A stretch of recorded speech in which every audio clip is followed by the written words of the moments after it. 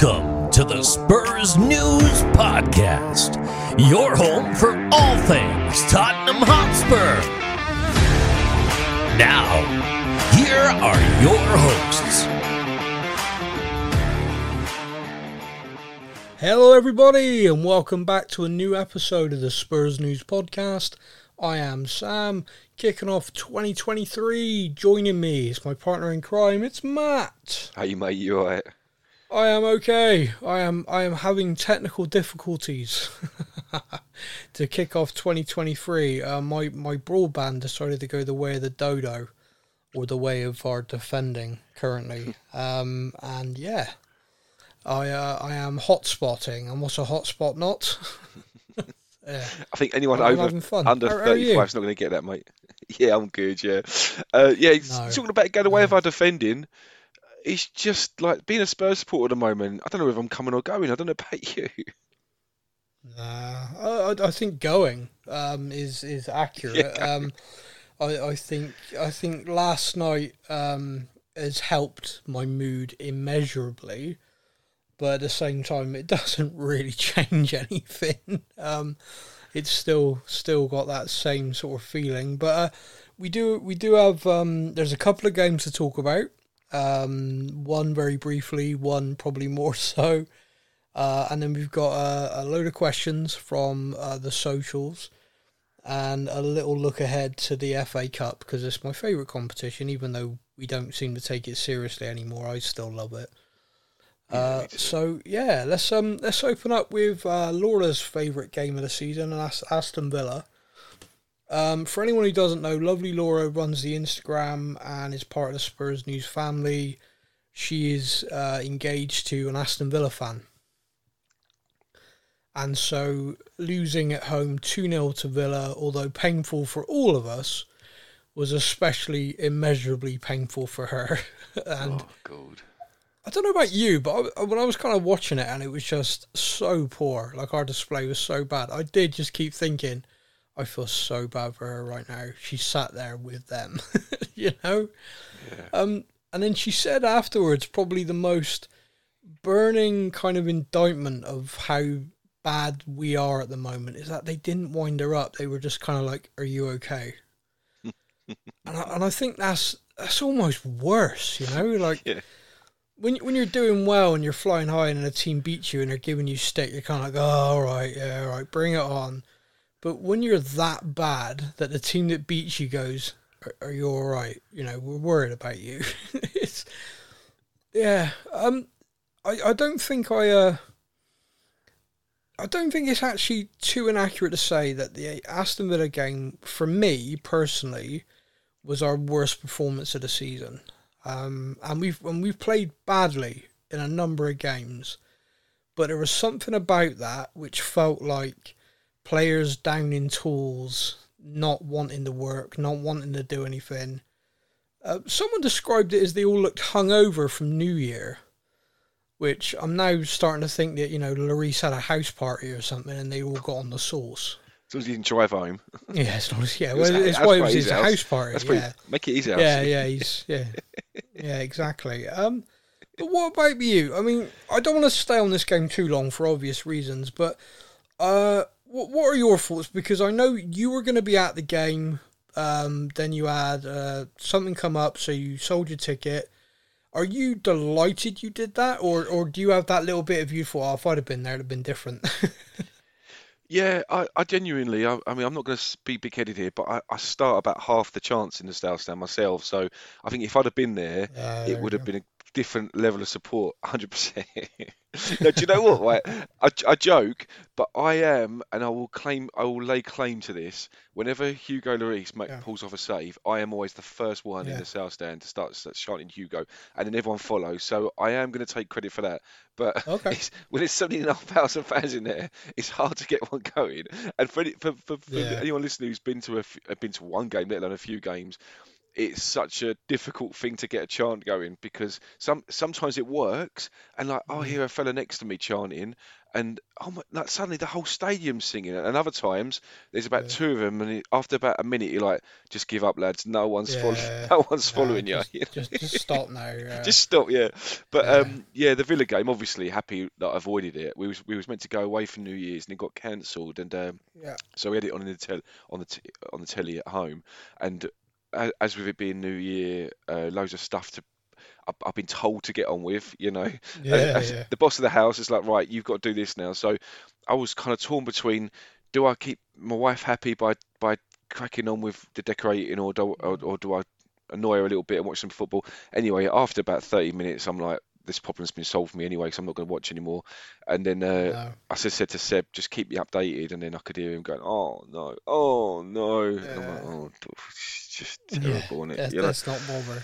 No, do you know it's funny because you was talking about Laura and her other half being a Villa fan. Yeah. You must see it on Facebook. Spurs, the official page, occasionally, I seem to get them all the time, but they'll do adverts for tours and everything associated with that side of it. And there was one of them which was a behind the scenes tour, and they called it a behind the scenes tour, and it's just a stadium tour, but I think it's with a nicer name. And there was, I think, about 4 comments, and one of them was from a Villa fan, and he's put, we went behind your scenes to beat you 2-0, and I was like, mate, doesn't even make sense, right? So I thought, Vicky's always telling me to stop arguing with strangers on social media, but I can't resist. So I just had to comment, and I said, God, you must be king of the bants down your local, mate, with like some witty, sharp comebacks like that. Right? So we sort of had a little bit of a to and fro, but then, because he was saying how he felt so sorry for me, and I said, don't feel sorry for me, mate. I said, like, how was it life in the Championship? Like, we've always been a top tier team. But then he came back with something that really made me like, oh, he's got a good point. And he's kind of, I can't remember exactly what he said, but it was along the lines of, well, at least our club is real, as opposed to supporting just a commercial business. And as I'm reading, I'm like, yeah, you've actually got a really good point, mate. Do you know what I mean? I'm like, I just said, I come back with him, yeah, good point. Like, you win. Yeah, good point, well made. All right. Yeah, I'll take it on the chin. Your original banter sucked, but if you're going to make eloquently put arguments like this, then we're done here. Yeah, we're done. Yeah, you win. Yeah, well, you're a knob. That's how to end it. That's how to end it. It's an audience, isn't it? To be honest with you, mate, that kind of leads naturally into a conversation I was going to have with you here on the podcast, which is, over the last week, you've obviously, I think the Villa game and possibly that message possibly hit you. You've had a kind of awakening, a kind of like, holy crap, this is how I feel. When it comes to ENIC ownership and the way they run the club. Me and you, even on the podcast, the final podcast of 2022, we kind of got into it a little bit, kind of talking about things. And then it kind of felt like the Villa game and everything just made everything amplified. And it just seems like a lot of the fan base. I mean, last night, for example, in the first half, you could hear clear as day, we want Levy out of our club. Yeah. I will say that the away fans were pretty divided, though, because every time those chants started, the other fans would drown it out with "Come on, you Spurs." Mm-hmm. Now, the thing I'd say to that is I completely get it. You're there, you're trying to support the team. You ain't supporting the team if you're chanting Levy out, ENIC out, because the team, what's that going to do for him? Yeah. So I do get it. I do get the kind of the split view. I personally think if you want to show ENIC, show Levy your feelings on them and the way they're running the club, there are lots of ways you can do it. Hell, we've seen with like Man United and stuff, organised protests literally show up outside the stadium in your thousands. Lo and behold, it does work. Man United are for sale. So yeah. If people feel that strongly about it, and the problem is they don't. And when I say they don't, is you see it constantly. Whenever we have a downturn, ENIC out, Levy out, and you see the banners and you see all these people online, you see we're going to do this, we're going to do that, we're going to have a protest, and like a few hundred people show up, and I will say right now, fair play to you, because you have got off your ass to go and do it. Whether I agree with your stance or not, you have got off your ass to make the point. But when it's that low a number, it's just white noise. The club don't care. Yeah, and that's the thing. It's really difficult because it really it plays to it plays to ENIC and Levy's advantage the fact it is a football club. Yeah. Because as an example, yesterday we demolished Palace. I know we're going to talk about the game a bit later. And then suddenly, I can imagine half the fans that are really angry and fuming at the club are actually, we've won I'm happy again, and so I think they play on it because it's a lot of, and I know I keep saying this all the time, but it's this short-term mentality, where short-term thinking, where you lose 2 or 3 games, you're really angry, you win a game, suddenly everything's rosy, and it's hard not to think like that. It's how our brains work, isn't it?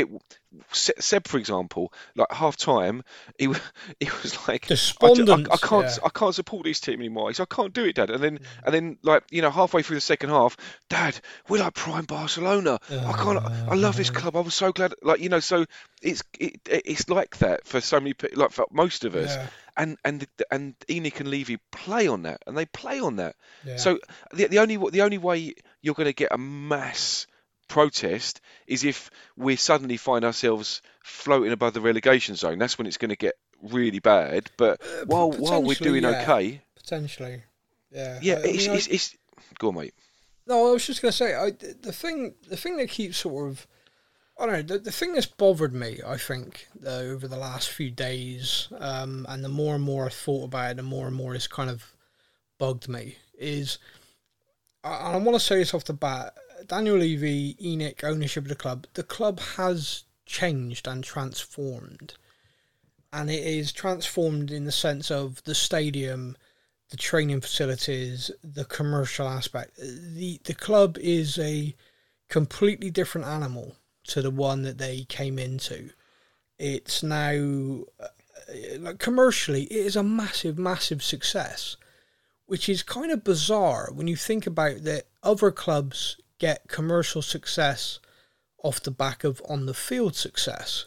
But you think about, like, Man United are the kind of quintessential team you all think about. Now, they had their glory period under Ferguson as the Premier League started and the money really came into football.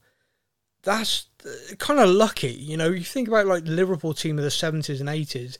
If they'd had that as the Premier League started, Liverpool would have been the behemoth, But it was Man United.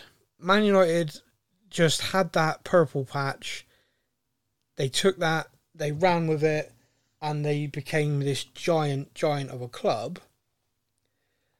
And then you've got the situation where the on-field success fueled that, They just kind of, everything they won, the club got bigger. They got more commercially successful. More people wanted to know who they were, Players were marrying Spice Girls, whereas poor old Teddy Sheringham was doing photo shoots with Sam Fox for Tottenham at the time. God, there you go. Wonder how many people remember that.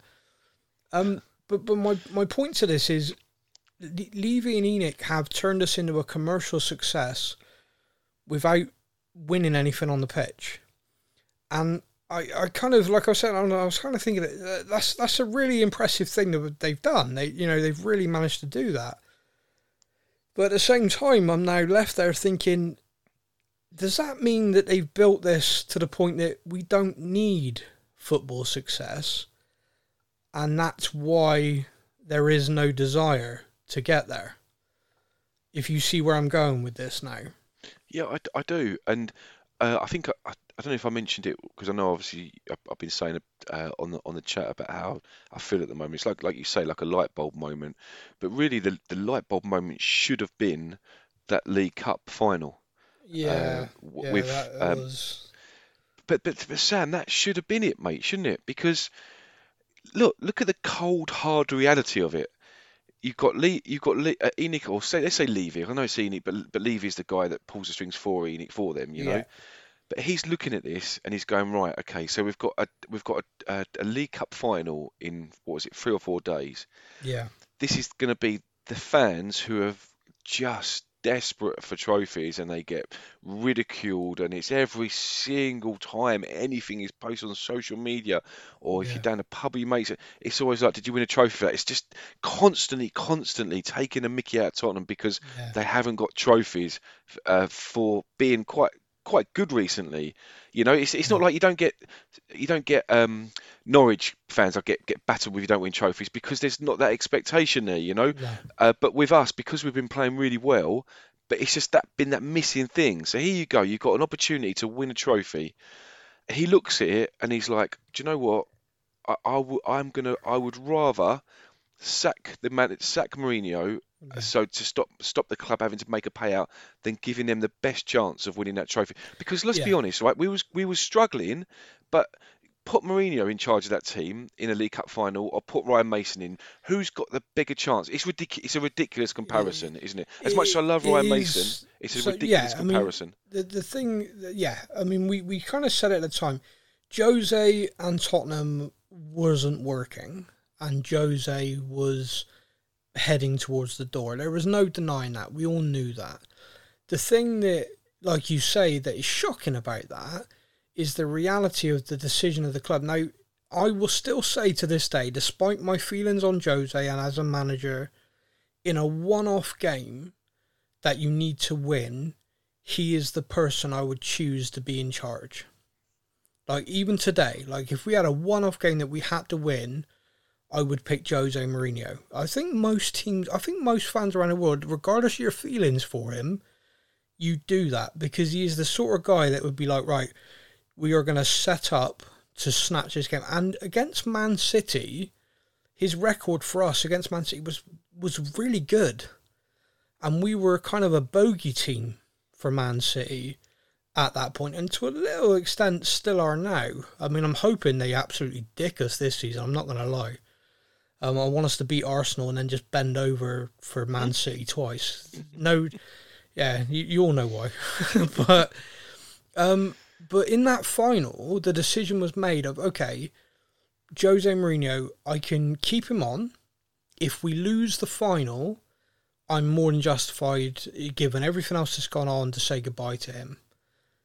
But if Jose manages to win that final, it's going to become a lot more difficult for me to then fire him, / financially it will cost more.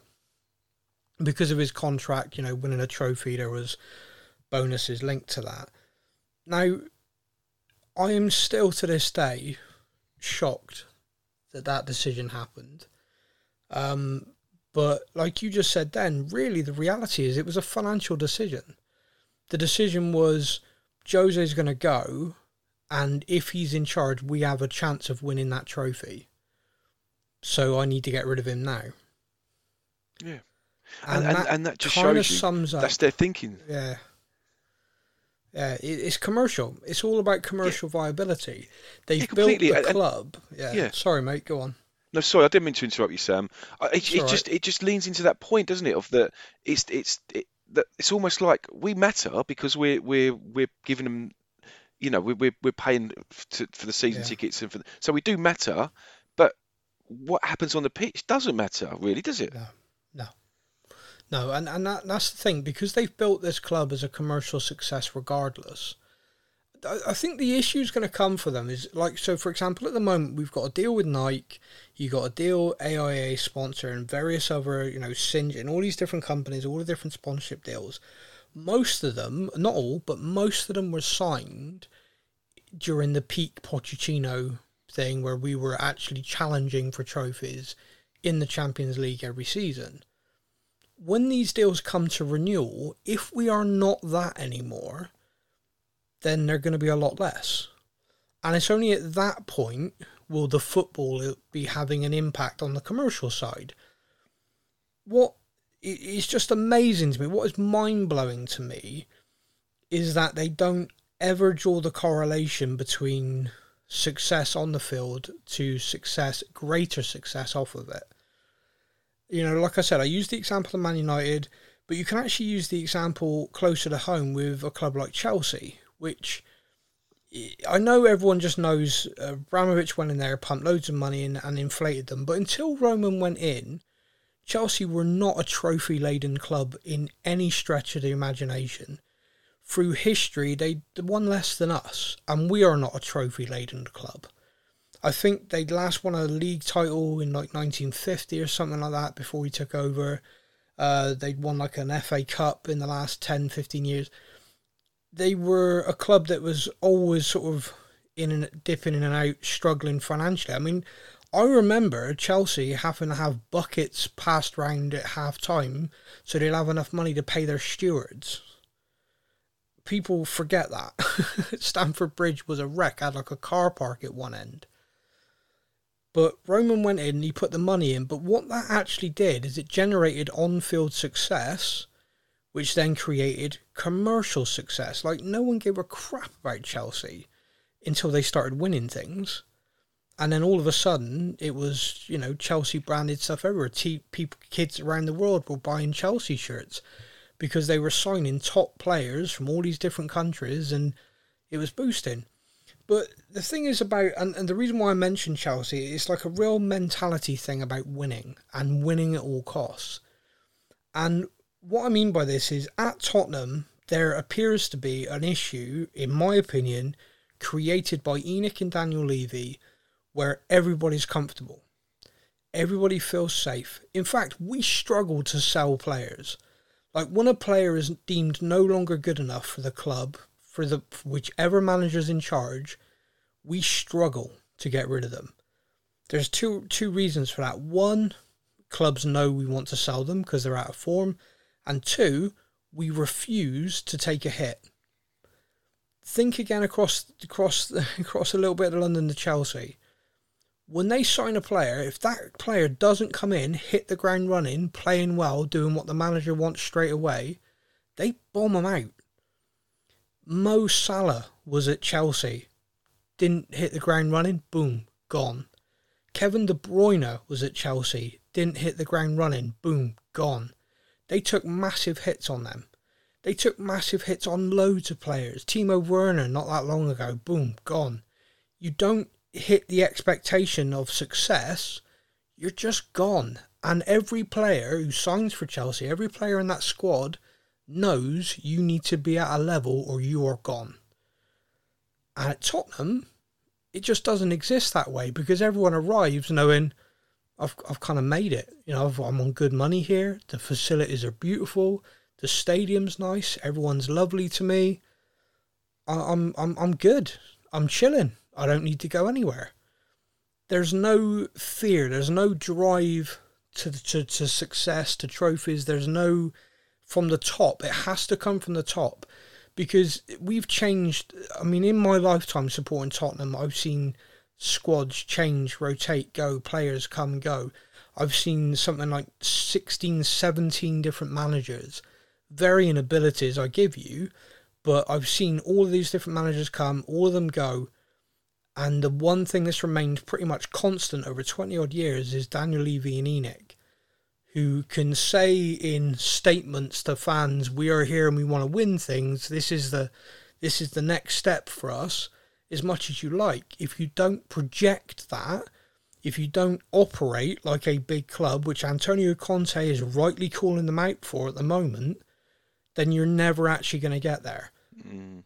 Like right now, for example, if we were to operate like a big club, Lo Celso, Ndombele, Harry Winks, Emerson Royale, possibly Davinson Sanchez, right? I'm just going to pick those 5 players right now.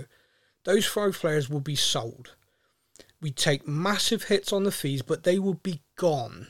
Like, not loaned around and hoping to recover as much money as possible. They would just be gone. And where there's a player, Sporting Lisbon, I think Pedro Porro, I think his name is, a right wing back that Conte wants. He's got a release clause of 45 million euros, so it's about £40 million, just over. And we're refusing to pay the release clause. And they've said, you hit the release clause or he stays. We're not selling him for any less. Why would they? Mm. And we're not. We're not going to do it. In this current day and age, where the best players are costing, 80 million, really, 60 to 80 million brackets. Think about it, we spent 60 million on Richarlison. You know, there are other players. Chelsea have just dropped 120 million on a player in January to go with the 40 they spent on another and 35 they spent on another in this month already, and we're into the 5th day of it. Spending £40 million on a player isn't big. That isn't massive. That isn't a huge gamble for a team that's say top 4. It's not a big thing. And when you look at the commercial success of the club and you look at the financials and everything that's going on with the club and all the revenue streams and everything that's there is absolutely zero reason the club can't do that other than a lack of ambition. And that's kind of where I am. That's kind of where I'm stuck and kind of where I'm frustrated. There you go. End of my TED talk. I like it, Sam. Yeah, you made a lot of sense. I think I would even go as far as saying that it's not even lack of ambition. It's that, especially Levy, he can't bear not getting the upper hand, if you like. So, for example, ego. Yeah, it's an ego thing for him. So it's like, right, the release clause is 40 million. If I pay 40 million, they've just got one over on me because. Yeah. And that you can tell over the years, that's always what it's been like. He cannot bear being the one that has to accept. And like you said with Chelsea, they've let go of a lot of players over the. I mean, you mentioned a few. I mean, there's tons, isn't there? I mean, like Torres, Lukaku, like loads and loads that they've spent millions and millions on, and they've taken a massive hit to get rid of. But he cannot bear to do that. It cannot. His brain cannot accept that I'm going to take a loss on this because, like you said, it's like an ego thing. It's like he's admitting that he's made a mistake. He's in the wrong. Someone's going to get one over on him. They're going to get a player cheaper than what he paid for them, and he can't accept that. No. And it just his ego is the problem. It's the problem because it's. Yeah, I believed when we appointed Paratici as the footballing director, we would see a difference. But the reality is he's still working within the budget set by Daniel Levy. And Daniel Levy is still involving himself in negotiations. Nothing's changed. There's a few job titles. The reality is Paratici's actually just another director of football, and we've had several before him. And of those several, many have just quit because they can't handle working with him. Mm. In the summer, Paratici was restructuring the club, and he's working very hard behind the scenes on this from development academy and also youth identifying good young players to sign for the academy. And to that end, he brought in a guy from Everton. There's a very strong rumour circulating that he's ready to quit already.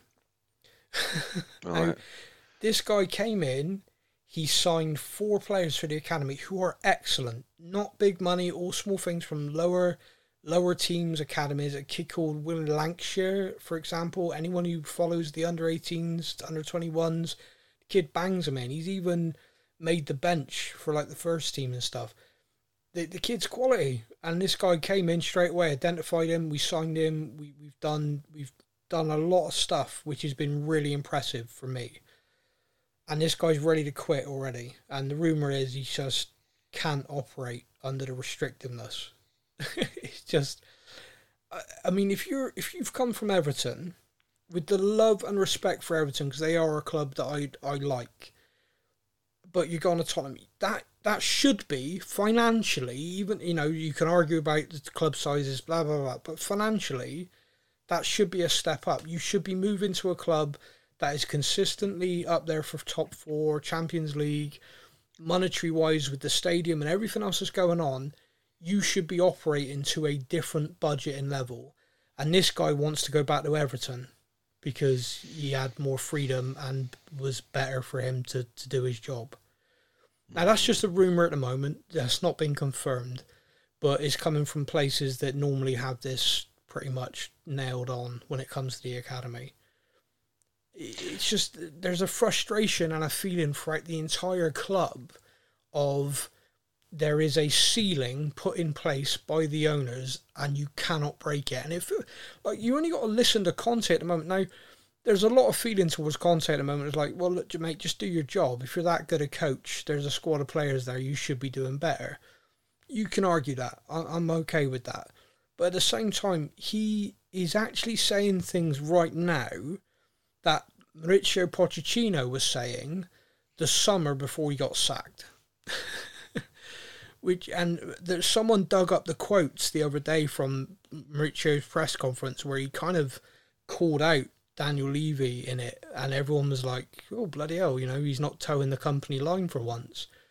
And what he said in that conference was, we keep getting compared to other clubs because of how well we're doing, but they operate on a different level. And the example he gave was Liverpool. And he said Liverpool have signed Van Dijk for 75 million. They've signed Alisson for 70 million.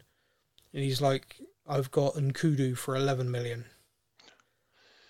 It's laughable. It's a joke. It's awful. It's just...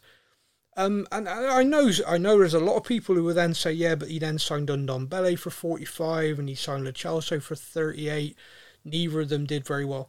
You're right, but that's the failings of the scouting. He just doesn't have the work ethic, or just doesn't have that in him. Whether Pochettino coaching him longer, he could have got that, I don't know. We'll never know. But he has just not worked at Tottenham at all. I feel like with our signings, again, it's this kind of this idea with Levy. I think, and I'm presuming because I don't know the guy personally, obviously, but by his behaviour, it's almost like he'll get and I mentioned this before in the podcast, but you look at the Van der Vaart one, for example, which was amazing, 8 million. The guy was just a legend from the start. Yeah. And every so often he'll get his bargain and it pays off. But unfortunately, there's too many times where he'll sign a player and we end up with a Gedson Fernandes. Where we've just got this player that's just not good enough. Yeah. And it's like he'll take he takes the credit for the good ones, and like there've been some great, like Son's another good example. I mean, 25 million that first season, you mentioned it I think last week, didn't you, where you said for the first season he struggled, and we're like, blimey, we've got another one here, we just wasted our money, and he's flown. So it occasionally he does get a hit, but more often we get the miss. That's the problem, we get the miss more often. And I know it's a gamble. It's always a gamble. And again, I hate to talk about Chelsea, but it's a good way to look at it. That they get the misses. They get the misses occasionally, but like you said, they just ship on. Get rid of them. That's the mentality. It's win. Yeah, completely. They're there to win football matches. So absolutely. If you arrive and you're crap, you're gone. No, absolutely. And you know what? I wanted to mention this as well because it's something that occurred to me as well when I think about how we are viewed by the club as fans. Yeah. And it was, and again, I think I mentioned it on the podcast when me and Seb come back from it, when we did our little stadium tours of Spurs, Manchester United, and then we went up to Scotland and did the Celtic one.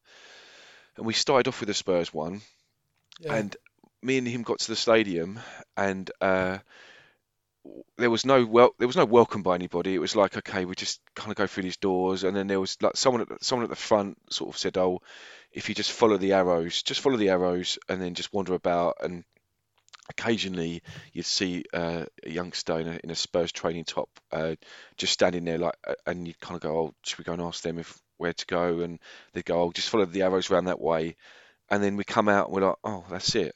And then we went up to the Man United one, and as soon as we got there, we was met by this lovely guy. Must have been maybe mid-60s, but really lovely, friendly guy. And there was a group of us. We all got grouped together, and I think I mentioned it at the time. There was one young lad, about 15 or 16, who was a Man United fan, and he was crying, like, he just couldn't stop crying. He was like, "This is just the best day of my life," and he was just so overawed by the fact that he was at Man United. He'd never been to a game, and he kept saying to the guy doing the tour, "How do I get a ticket? How do I get a ticket? I can't believe this is. I'm in absolute heaven here, But anyway, that's a side note. But the guy that did the tour was lovely, and occasionally Seb would get the confidence to ask him a question, and he'd go into detail, and you come out and you felt like, and again, it might just be manipulation, I don't know, but as far as I was concerned, you came out of that and you thought, that's a really lovely family, lovely club. This is a club, like you said, who went through that purple patch, who went global. Yeah. But you go to Old Trafford and you will feel like you're part of that family. And I'm not even a Man United fan, Yeah. but we come out like just, oh wow, like it's almost like the club gave you a cuddle. Have a look at our ground, and then give you a cuddle, and then off you went. Whereas Spurs, it was so cold. It was so cold. That's Like we walked horrible out to hear afterwards, that. and we're like, "Do we do a stadium tour? Do we? It just the whole thing was Did just you so basically just cold. walk around yourself? I mean, Yeah, that's- just off you go. And I yet, couldn't give a shit. whenever they promote it, you see like these little tour groups with like someone walking around with them and talking and stuff. Oh, that's crap. Hope you sent some feedback on that, and hope the feedback was like, this was ass. Yeah, I don't know, because I know when did we go? It was it wouldn't have been during lockdown, but I think we probably would have had some kind of COVID in place. I don't know whether it's changed now, but honestly, it couldn't have felt any colder if it tried. Yeah. And then That's again, horrible. when we went up to and we went up to Celtic, didn't we? So in the morning, me and Seb Yeah, I did the remember, Celtic yeah. one. And again, tour guide, fantastic. I remember him going to me, so But that's- and he went, "Oh, that's you what it obviously should you're not be. local." Yeah, and he was going, "Oh, do you support with Tottenham?" And he went, "Oh," he said, "let me tell you about a game in 1964. I think it was a friendly or something." He went, Yeah. "I've always got an affinity for Spurs after that game." He said, "I think you beat us 3-2." He said, "But I've always going to have a piece of Tottenham in my heart." And honestly, I it was mean, it was lovely. The whole thing was, and we got we got an imaginary Yeah. cuddle from them, and also it was it was COVID, because I remember him saying that we had to stay outside. So, because in Scotland, I think they take things a lot more seriously up there, didn't they? So I remember him saying, "Look, we're going to have the tour, but we're going to be staying outside. So unfortunately, we're not going to be able to go through the dressing rooms." But it didn't matter, because the whole thing felt friendly and warm, and it felt like a club. And he was telling us about all the history and how it's called it was a really lovely That's how lovely it tour, should like the Man feel. United one. That's Yeah. how those things should be, and that's with that new stadium. I swear, a lot of the time, because like I remember, fans made a big deal about the ticket prices, quite rightly. Like we're winning nothing, and yet we're the highest ticket price. Come on now, this is ridiculous. You keep putting them up, and their argument that they came back with was, yeah, but you're in the best stadium in Europe. It's not So the point, is it? It's not what? the point. Yeah. It's like, and it comes back to this commercial mentality. Of their point of view is like, yeah, but you've got a really nice seat. I mean, what more? What more could you want? The reason why you're paying is because you get to sit in this amazing stadium. It's like, well, yeah, but the reason we go to sit in the stadium is to watch a football team. And if See, the what- football's crap, Yeah, see, what I don't understand, Sam, because I know you said it before, speaking about Joe Lewis, when you said that, didn't you say he's just been to one game and Yeah. he had to ask what colour Spurs were playing in? Yeah. So I understand from his point of view, from ENIC as a company's point of view, they can't make that association. But as far as I was aware, Levy, even before he took over, before he got involved, was a Spurs fan. yeah. So I don't understand why he's got that such a disconnect. I think, I mean, it's a debate that can go around and around and around. I think, and I will say this, and this isn't me defending him, I will say that the job is always very different when you're doing it compared to on the outside looking in saying, you should do this, because Yeah. you are facing the realities day to day. Like, I can sit here and go, look, I can look at the financials. I've got a financial head about me because of my career, and I can look at that and go, the club have got money. There's money everywhere. There's literally every home game we generate millions. It's like the revenue streams the club can spend. There's no way that the club can't. But Daniel Levy is risk adverse. And by that, I mean, he will not take a punt on it. And you could look at it and say, possibly, because of the recruitment in the past, he's terrified of doing it on a bigger scale. you spend 60, or you spend basically 100 million one summer on 3 players. That was Ryan Sessegnon, Tanguy Ndombele and Giovanni Lo Celso. Lo Celso basically used us as a training ground for Argentina and never played for us, and when he did was poor. Tanguy Ndombele, we've talked about to death. No one needs to hear me talk about him anymore. And Ryan Sessegnon, first season was injured, second season he went out on loan, and now is a bit part player still. So still, that 100 million spent hasn't generated anything. No success. The players, none of them really, none of them are nailed on first team superstars. None of them are that sort of thing. And if you spend 100 million, you kind of want a return. So when the club are saying to him now, or the fans are demanding to him, like, no, just go and spend money, you jackass. The money's there, spend it. I do understand there's going to be a level of hesitancy, but when you appoint someone like Paratici, who, see, it's funny as well, you talk about how the fans, lose a couple of games, we're ready to jump, win a game, we're all back on board again. Matt? Yeah, go away. Sorry, mate, I thought I lost you then. Technical difficulties, everyone, blame me. Paratici is condemned largely by fans online for our signings, and yet when I look at them and the work he's done since coming in, I think they're actually really impressive. Kulusevski and Bentancur, I criticise that heavily and have just been eating humble pie ever since. They've been phenomenal for us and continue to be. When they're fit, we are a better side, different side. Yeah, we've missed them. We've definitely missed them. Right up there. When you look at QT Romero, someone he brought in, is definitely a level up from the other defenders at the club. He just is. Regardless of my personal feelings for him at the moment, which can change because I'm fickle. But, that's the way it is. But also, look at the younger players, like Matas Sarr. That guy, we signed him, he stayed there on loan, he's come in. His cameos now, everyone's seeing the player that he is, everybody. His cameo against Palace last night was really impressive. I was impressed, yeah. Yeah, ball recovery, his reading of the game is just so ahead of his years. And that is athleticism. There's a real player there. You look at the Destiny Dogu signing, who's still on loan over in Italy. He was injured for a while. He had his first game back the other day. Got an assist, something like 70-odd passes, key passes. His running he covered more ground than everybody else. The guy is a right wing back. He is a machine on that side. He is, without a shadow of a doubt, one of the hottest properties in Europe, and he's ours. He's ours in the summer, You could look at the Jed Spence signing and say it's not worked, but at the same time, there's an element there, and Conte said it several times when he's asked about him, which is he is learning. He is learning. He was a good championship player, and now he's at a club in the Champions League. He is learning. And his cameos have been impressive, although possibly not as frequent as we'd all like, because anyone but Emerson Royale, please, for me right now.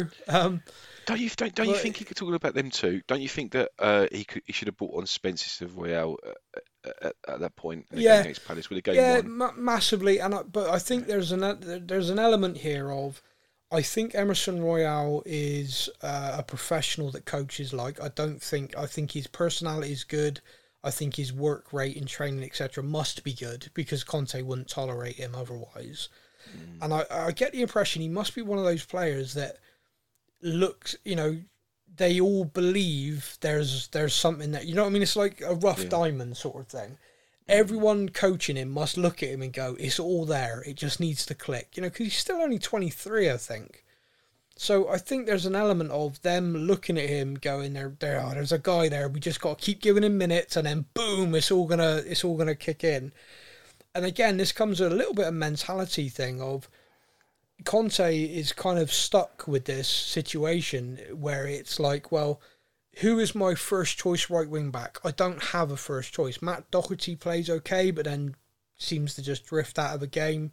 Emerson Royale just has absolute, just like it's where attacks go to die, and we need our wing backs to be offensive.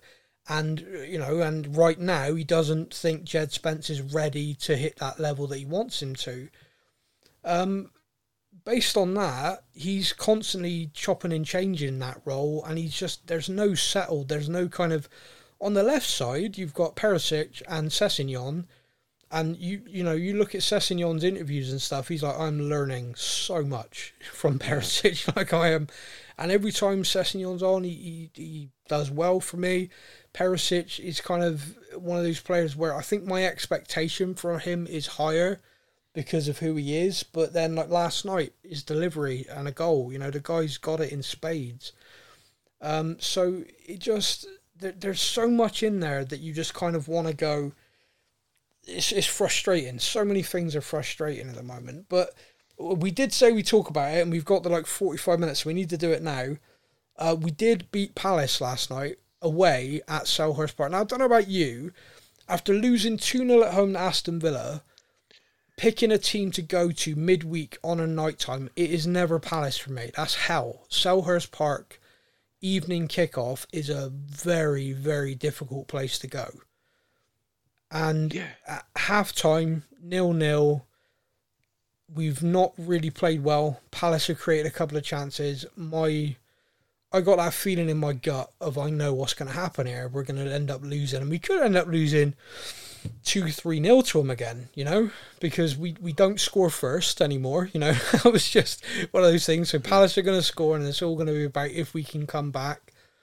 None of our players really looked at it. They all looked like the same as against Villa, just that little bit off the pace. Now, I am not sure what Antonio Conte said at halftime. But if he could say it before kickoff in the next game, I'd really appreciate it. Because I think it was, a minute into the second half, 1-0, Kane. And then we looked a different side. Like, we just looked confident. All the players suddenly were wanted the ball, and were ready, and were looking forward, and were running into space. Kane suddenly went into his, oh right, yeah, I know this. I'm going to drop deep and play Sonny in, and if they stand off me, I'm going to hit shots. I'm going to get in behind.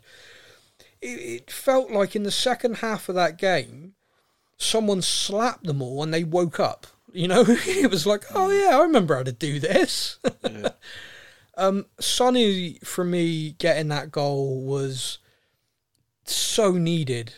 So needed desperately, of any player out there that needed something to go in off a shin, But he managed it, he put it away.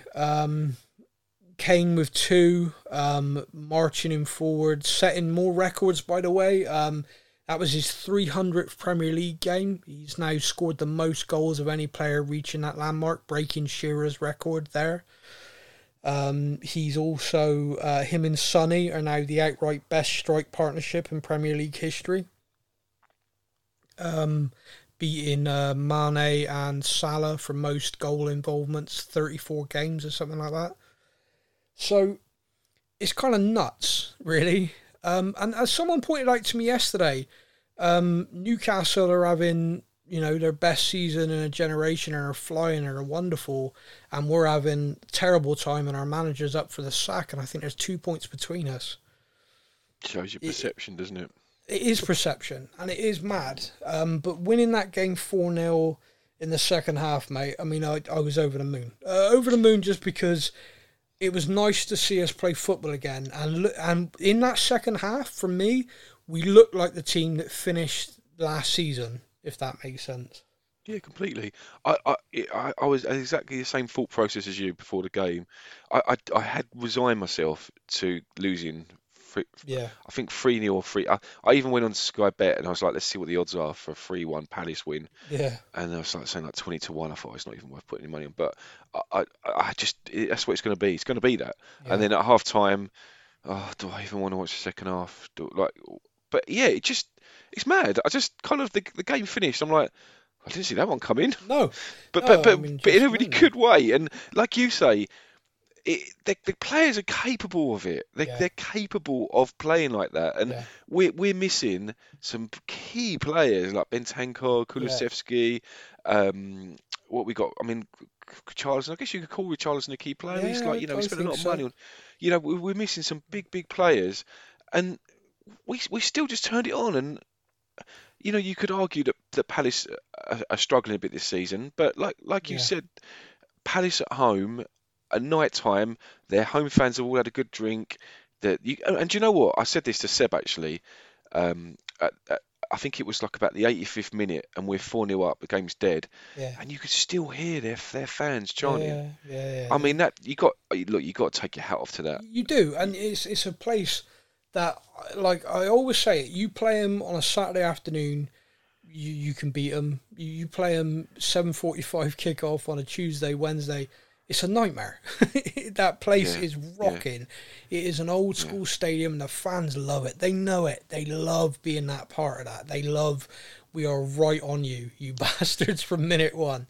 And do you know what as well, Sam? What I liked, and again, I know this is kind of the theme of the podcast, but talking about how Palace felt like, and do you know what? There was a tinge of envy from me seeing it at the beginning of the game, where I didn't know this, and obviously I only worked it out when they showed the game, because I don't think we've played Palace in the first game of the year. But they put up on the, for anyone that didn't watch it, they put up on the screen before the game, before kickoff, a list of all the ex-players or anyone associated with the club who passed away the previous year, and then they list all the fans that have passed away. So. Like how does that makes it's such a family club, isn't it? That these fans, we're going to put their name up because they're part of our club. They're part. We're all together. We're all a family. Yeah, whether you play or whether you're a fan, you're all the same to us. Absolutely, and I think that's the pot. Like we can argue about how much money Levy's putting into the club, and we can argue about investment and stuff. But I think that is what is missing. That is what is missing. We've got this disconnect.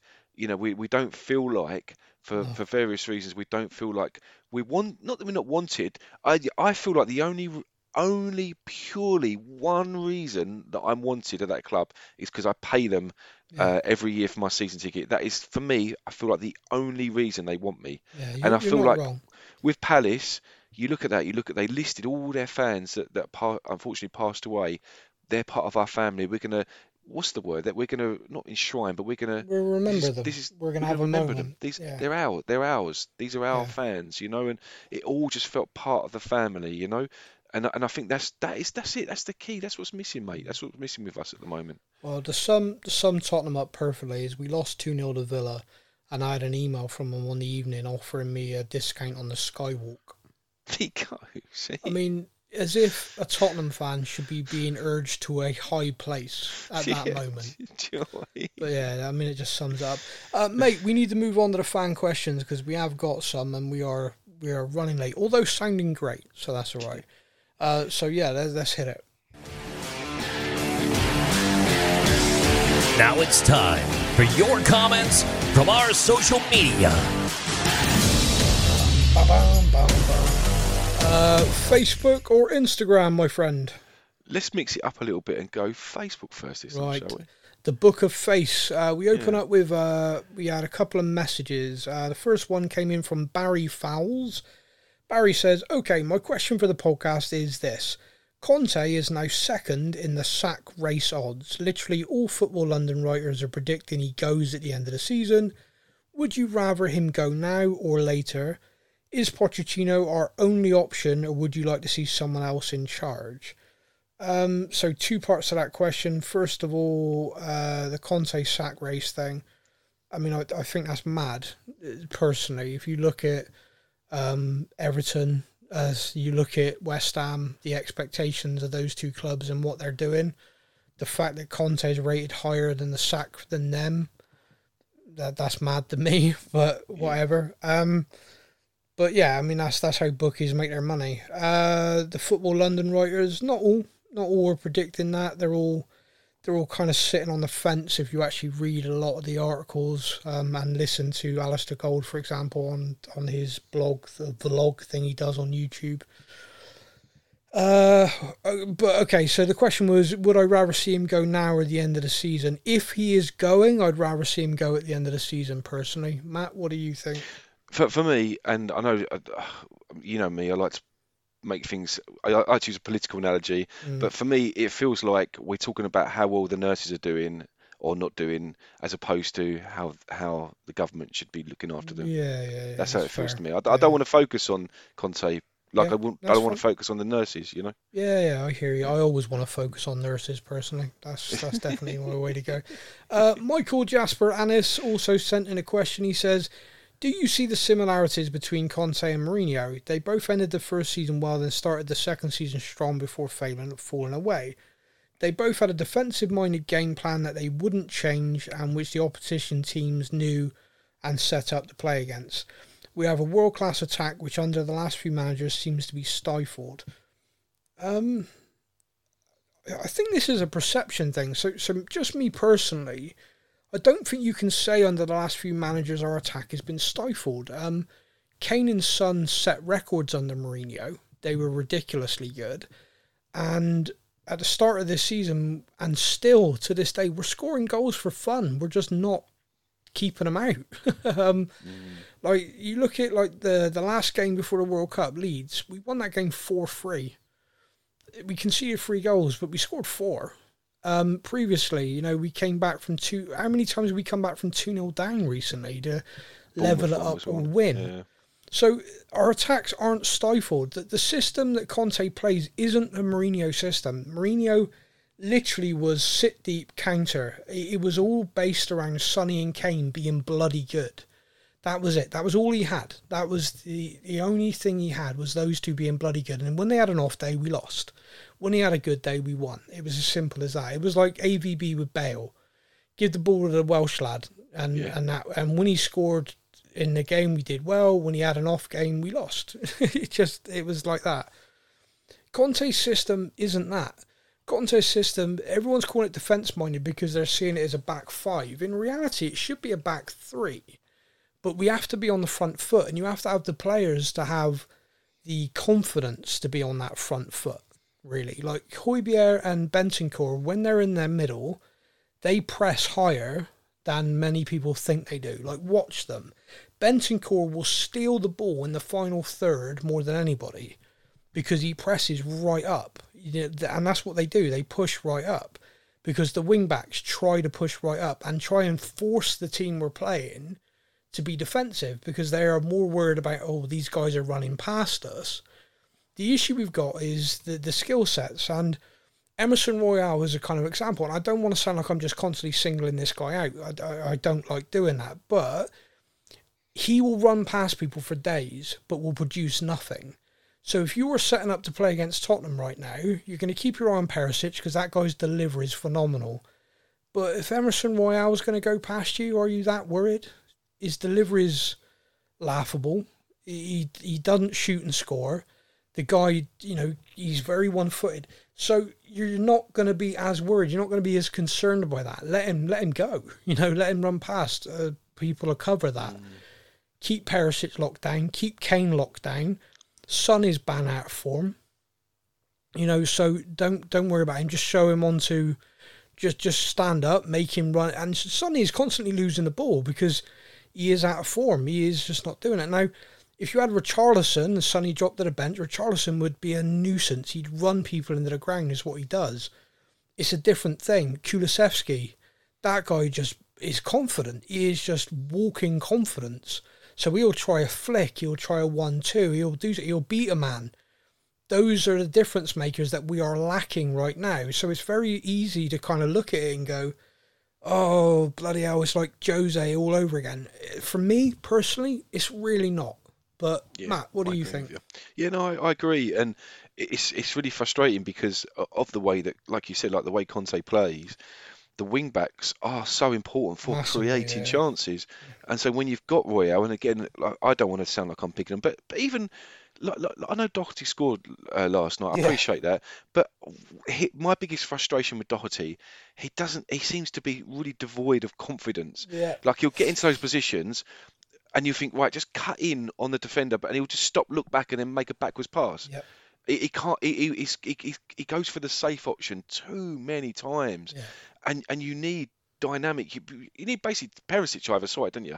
Perisic has got that. Not Perisic dead like you said from crossing, but the guy doesn't care. He'll go. He's got the confidence to cut inside and put a cross in, and take on a player and dribble or nutmeg. But on our right, Royale and Doherty, they just haven't got that, and unfortunately, that's a major. It's a major pipeline to where we're going to get a lot of chances, and if that's being cut off, it's a major pipeline not just for chances but for creating space. Because if you are worried about the wing back, you have to go across and cover the wing back, and if you go across and cover the wing back, then there's one less person in the middle and there's space. And Kane thrives on space. Kane will create and score goals for fun given space. So we need to create it for him. Yeah. I mean, he just gets up, bang, that finish was beautiful. Yeah. It just, you need to do that, and you need to create it. And at the moment, we're not. We are on the left, and there is an argument to say start Sessegnon left, Perisic right. I mean, the guy's genuinely two-footed, like genuinely can use both feet. But I think the manager is just trying to, at the moment, make the best of what is there.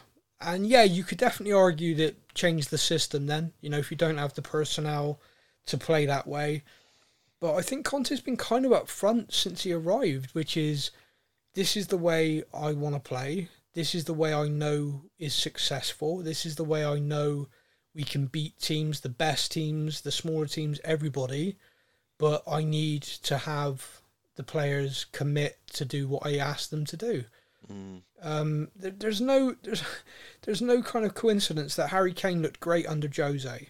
Harry Kane looked great under Antonio Conte, because these guys come in, explain what they want him to do, and Kane is at a level where he's like, okay, and he does it, and he does it well.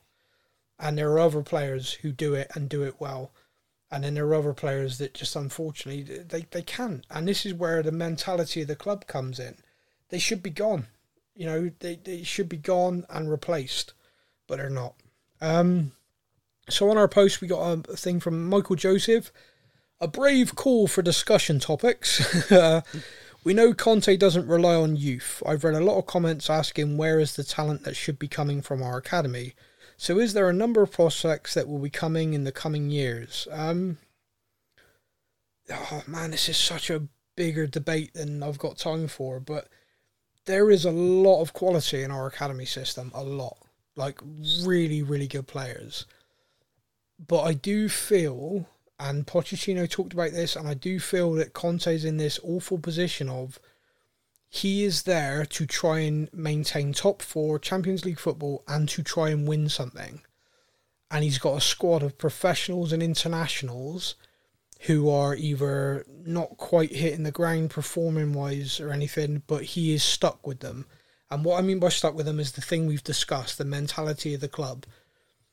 But from my point of view, I'm looking at them going, look, if they're playing crap, then give a kid a go. That's my point of view.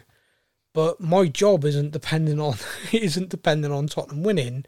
And I also know from experience from watching it happen, when a young player comes in and doesn't immediately do everything everyone wants, the fans get on them. Yeah.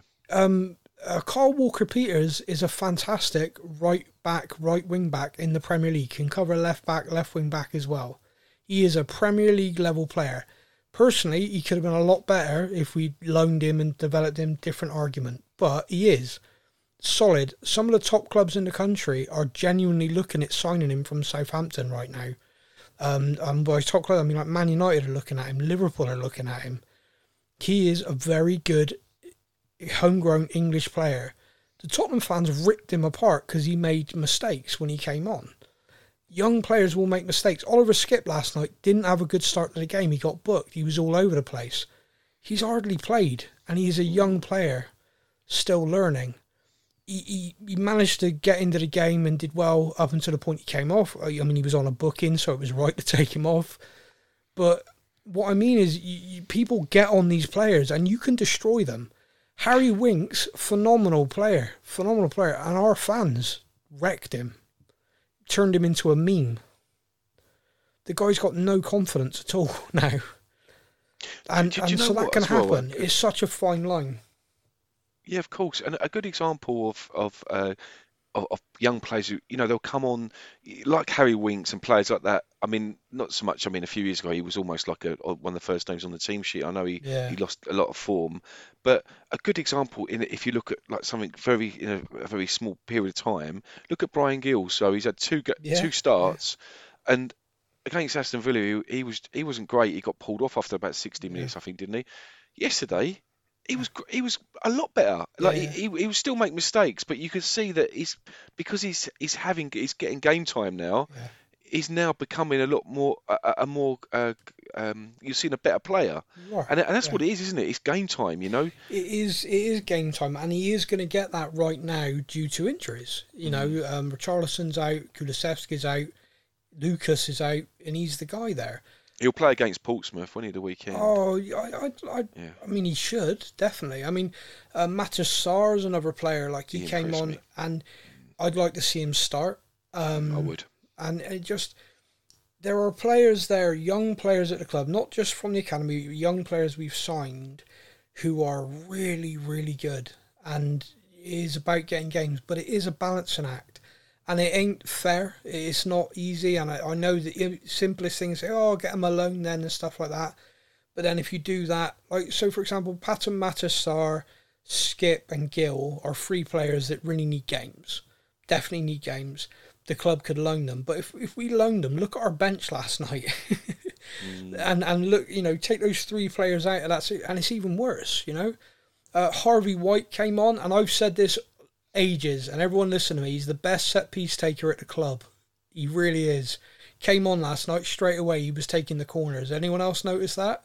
Yeah. I'm not alone. Clearly everyone else agrees with me. He is. The kid's got a wand of a left peg, and I'd like to see him get some more minutes. So there's a lot there, but it is a real balancing act, and I think everyone is so not easy. It isn't FIFA, it isn't it isn't Football Manager where you just throw them all in there and give them minutes. It's a real balancing act. And when you are judged on your results, like Conte and everyone is, and things aren't going well, it is not an easy time to put kids in. It's really not. You're two things. You're in a crap position, you sell your top players, and you just promote youth and you go, right, we're starting again. And you're just going to accept a lot of mistakes and everything as the team develops. Or you're trying to take that next step and you need to sign quality to go on and win something. Now, we as a club are saying that's where we are. With Conte in charge, we are saying we are looking to sign quality to take us to that next level.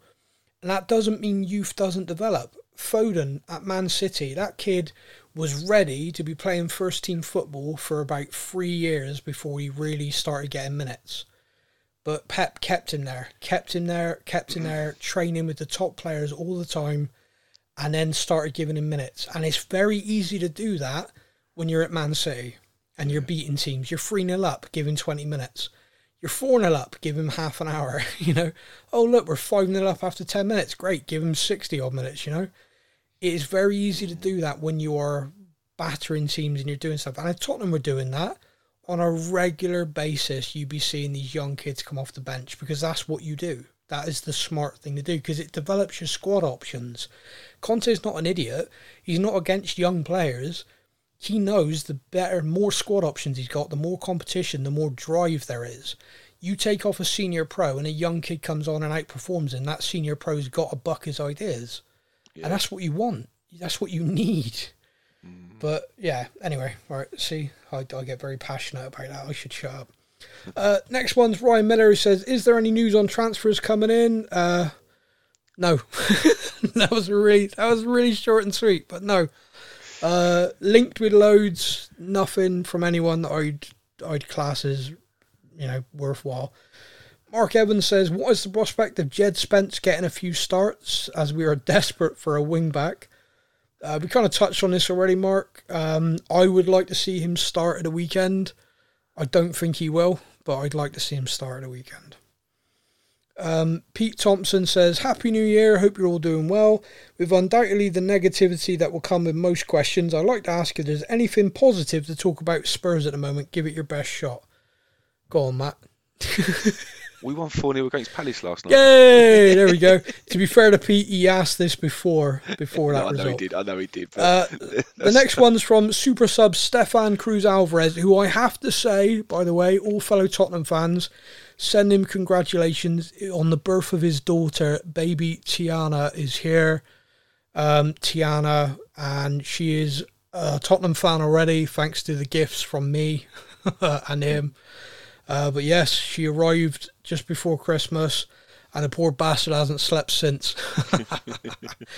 It's bad that I'm laughing about that, but I am, because it's not me. So this was brave, guys. It is so toxic in the fan base right now. Conte's been talking about the young players he's working on, but he doesn't seem to play them. Is he hoping to buy talent? Did he even research before taking the job? We kind of just touched on that, mate, and sort of talked about the weird position he's in. But I think Conte, when he joined us, has not really changed his narrative of, I've joined because I want to win stuff, and the club tell me they want to win stuff as well, and now they need to show me. Last January, I felt the signings of Kulusevski and Bentancur did show him that. I personally think our summer window was good. I think we were possibly one player short, but I thought we did well. And a lot of the reason why we were one player short is because we were just unable to offload some players, which again comes back to a whole other debate.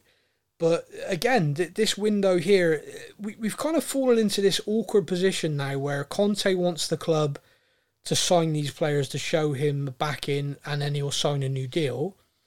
And the club want him to sign a new deal before they back him because they don't want to sign a load of Conte players and then have him leave. Yeah, catch-22. It is a catch-22. So we're kind of like in this standoff position at the moment. Now, the club does have the ability to trigger an extra year on Antonio Conte's deal. I'm guessing by the way he's talking, he does have a say in that. There isn't a kind of like, no, you're under contract, we're chaining you to the stadium. So I'm guessing all parties have to agree to that extension, because otherwise the club would have just extended it, end the debate, wouldn't they? Yeah. So yeah, I think that's a discussion that is happening at a level right now. But me personally, it's one of those things where if you are signing quality players, your Paratici's looked at him and gone, yeah, this guy's quality, and he fits Conte. But more than that, we're signing quality. So if Conte, look, no tomorrow's a given. We've had a coach this year die on us. This guy was working really hard with the players one week and left us the next. Conte could get it by a damn bus. You can't work on the fear. You could have a 10-year contract and still walk, So as a club, you need to look at it and go, okay, but are we signing quality? So if we are signing quality, any coach we then bring in, should Conte not be here anymore, will be working with quality, and that's what matters. If you are good enough, it doesn't matter the manager, except for that particular idiot that no one liked, the one we don't talk about. We don't talk about no. Any excuse. But look at it, like I just said about Kane. Kane under Jose, brilliant. Kane under Pochettino, brilliant. Kane under Conte, brilliant. If you're good enough, it doesn't matter. So if you're signing players at a level of quality, then if Conte walks, he walks. But at least you as a club are still progressing. And for me, it just, it's summed up again, and it's made worse by the fact that Chelsea at the road were into the fifth. Chelsea have signed players. Liverpool have signed players. Man United have signed players. We're into the 5th of January. We've done nothing. Yeah. And it feels like I'm driving my head for a wall. But we have a break from the league this weekend, and it is time for the FA Cup. Matt, are you going? No, I'm not. I'm not going to the Portsmouth game, unfortunately. Yeah, I'm going to the Arsenal game, though. But with the Arsenal game, I'm going to...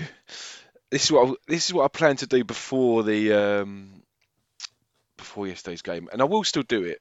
Look, I'm falling into this short-term thinking trap now, and I won't. Right? Okay, so what I'm going to do is I'm going to do a big sign. Okay, if we lose, right? And I know it's really negative thinking because I think we're going to beat them, but if we lose, it's going to be a Levy and Enoch out sign, and I'm just going to stand there until the Sky Sports cameras go on to me. Nice. Right? Even if me and Sev are the last two fans in that stadium, I'm going to make sure he sees this sign. Okay. I'm well up for that. I don't know if I've told you this, but they moved the Tottenham Arsenal game to the 15th of January. The 15th of January is my birthday. Oh my god! And it just so happens to be my 40th birthday. Oh mate, this is gonna be like the gamble. You are basically playing roulette with your 40th birthday now, aren't you? It's awful. It's absolutely awful. The minute they moved it, I was like, "You bastards! You absolute bastards!" It's Eric Dyer's birthday as well, by the way. But he's not 40. No, he's not. No, he's youthful and exuberant and all that running around fit nonsense. Mate, I'm dreading it, but we will be back before then. So this weekend we play Portsmouth in the FA Cup. Very much looking forward to it because I love the FA Cup, and I mean I want us to win. Obviously, I want us to win every game. But the FA Cup means a lot to me, probably because I'm 40. But younger people don't give a crap about it, but I do.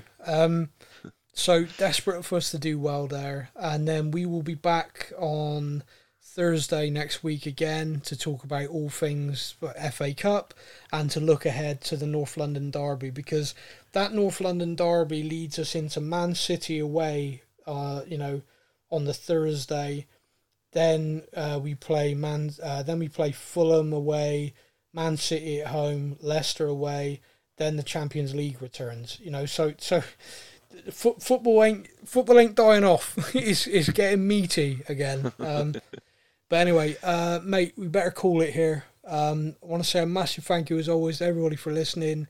We will be back next week to talk more and hopefully talk about an FA Cup success.